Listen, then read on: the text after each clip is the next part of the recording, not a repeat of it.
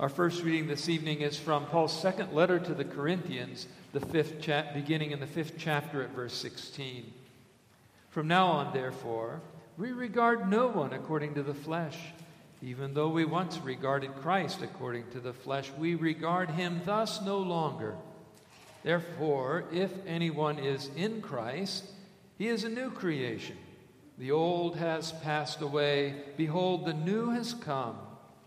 All this is from God, who through Christ reconciled us to himself and gave us the ministry of reconciliation. That is, in Christ, God was reconciling the world to himself, not counting their trespasses against them, and entrusting to us the message of reconciliation.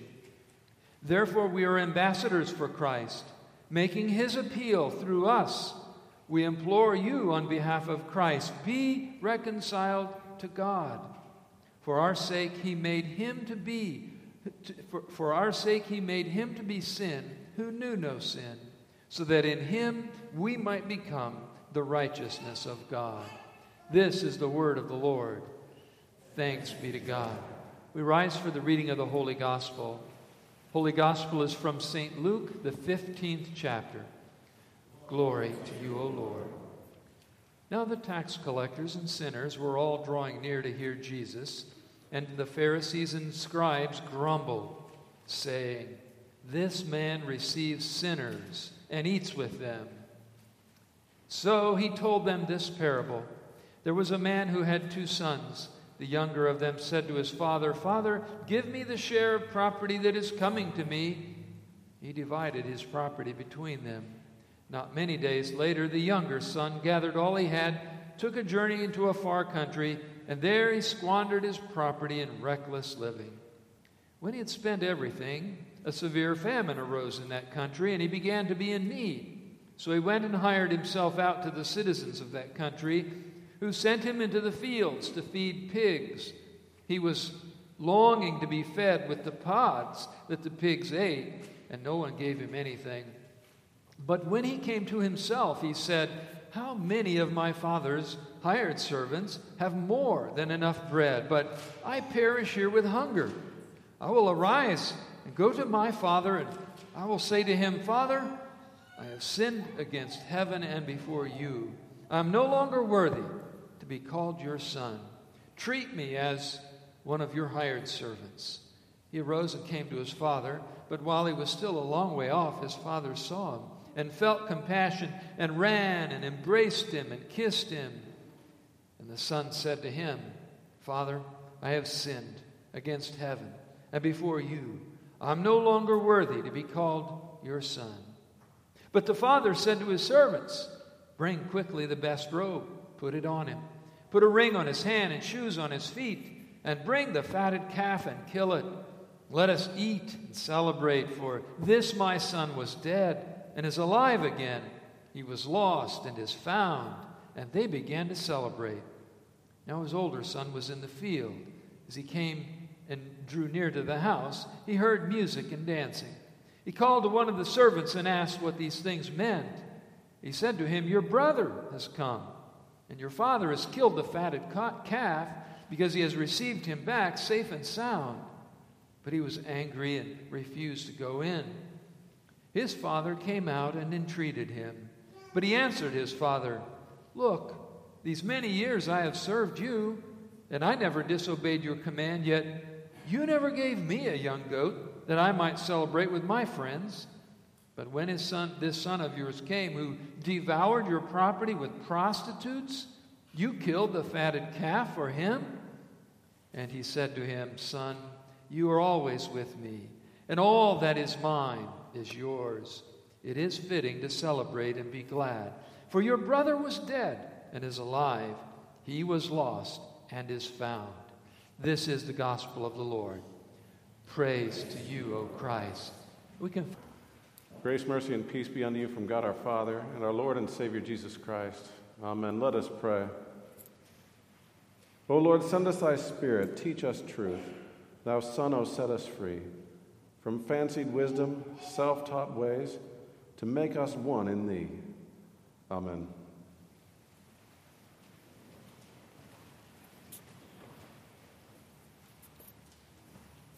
Parable of the prodigal son is one of Jesus' more famous parables. And maybe it is so because this parable does encapsulate the gospel. It is the gospel in miniature, as some have said. I also think that it's one of the more relatable parables in that this parable uses characters that we have all been. Other parables use kings or farmers or slaves, and we understand those parables. It's not that. But this one uses fathers and sons. None of us have been kings. Few of us maybe have been farmers. Many of us have been parents. But all of us have been a child. And for this reason, because it's so relatable, maybe it's one of the more frightening parables. Because it has described something that we have all experienced to some extent. So we don't have to imagine this scenario like we do some of the other parables. No, we have lived it. We all know what it is to be a child. We all know what it is to receive, been cared for, supplied by our parents. And those of us who have gotten past high school age have also experienced some of what these sons go through, to grow up to the point where now you have to make it on your own. And in the parable, both of these sons do that. But we also see in the parable, as well as in our own lives and in the lives of the people that we know around us, that those ways are full of danger. It is a sobering parable because there is no safe path. There is no path free from temptation, free from danger, just as there is no path like that in life. And this is heightened all the more because we know this is a parable. This is a story that Jesus tells. But what it describes is a greater reality. And what it ends at is the greater reality of two ends. Ultimately, there are two places that you can end up. You can end up inside, at the feast, in the Father's presence, or outside, away from the feast, resenting the Father's presence, even when He graciously comes to call on you. And as you see this, you understand that this is one of the beauty of the parables, is about how they're able to succinctly get at what is most real, and therefore what is most important in life. And this is a parable that not only talks about the reality of sin, the reality of the danger that sin puts us in, but also a parable that tells us the glory of the gospel, the glory of what a gracious and merciful and loving God does for us. So the younger son goes to the father and asks for what would fall to him. And it says that the father divides up his life. He divides up his livelihood between both of the sons. And then the younger one gathers what the father has given him, and he sets out on a journey. As I said, those of us who are past high school age have all gone through some version of this. We set out from our parents, we go out on our own. And just to be clear, what our parents have given us is more than money or property or something like that. Who we are comes from who they are and how they have raised us. Likewise, God has given us far beyond simple material blessings. You can think broadly of the sustenance and the world, the creation around us at large, but you could also think about our minds. You could think about reason. You could think about the consciences that He has given each of us. You could think about the word that He has given us, the guidance that He has given us through His prophets and gospels and apostles. But we also see as the son sets out, the younger son sets out, to what ends he directs what the Father has given him. And it says here that he goes out and lives a reckless life, as it is translated here, meaning unsafe. The older translation being prodigal or extravagant, that is, squandering, getting rid of, giving away the wealth that the Father has given him. so too we see what the world has put the gifts of God to today. We see how some use reason, for example, to argue against God, to argue against God's word. We see that how the bodies he has given us are squandered, often in unsafe ways that God has specifically warned against, ways that were contrary to what he has created us to be. We see how oftentimes the material blessings that he has given us are used to ends that are reckless. They're squandered. And as I said, as you go out on your own, or as you have gone out on your own, you have all been witnesses to this. You know the temptations and the dangers that freedom puts us in. And through your own experience or in seeing others your own age who have lived their lives, you know just how dangerous this can be.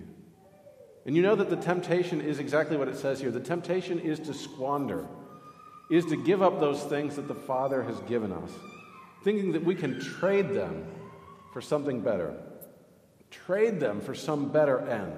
After all, we know that the world around us makes all sorts of promises if you give those things up. The reason for the parable, the reason Jesus is saying this, as we heard in the first few verses, is because Jesus was eating and speaking with tax collectors and sinners, and there were some objections to this. You might think of the thieves and the prostitutes that Jesus uses as examples elsewhere. People who went after money, people who sought pleasure, thinking that it would give them what they wanted, thinking that it would end in their happiness. You see in the parable that is not how it shakes out. The deceitfulness of riches means that they do not end with the happily ever after that they promise. The life and the fulfillment that you see in advertisements, that is not real.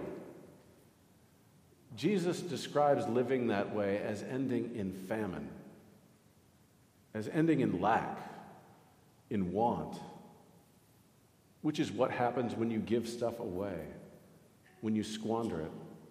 In the case of the parable, it says that it leaves that younger son worse off than animals. He admires the animals. You see, too, in the parable that the older son does not follow the path of the younger son, and he sees the younger son as someone who has devoured the wealth that the father had given him. And instead, the older son had stayed home. Seemingly, he had played it safe. But in the parable, that is clearly not true either. That despite having been given everything by his father, the older son had not used any of it. Instead, although he had been given stuff, he sees the father as stingy, sees the father as a hard man whom he had slaved under for many years, and he begrudges the father's generosity towards someone who had been wasteful, as his younger brother had. And so you see, as you look at this parable, that the chief difference between the two sons is not in what they have been given. It's not even in what they have put those gifts toward. Nor is the difference in how the Father has treated them. He gave to them both. He goes out to both. He invites both of them into the feast. But you see, the chief difference is how they view the Father.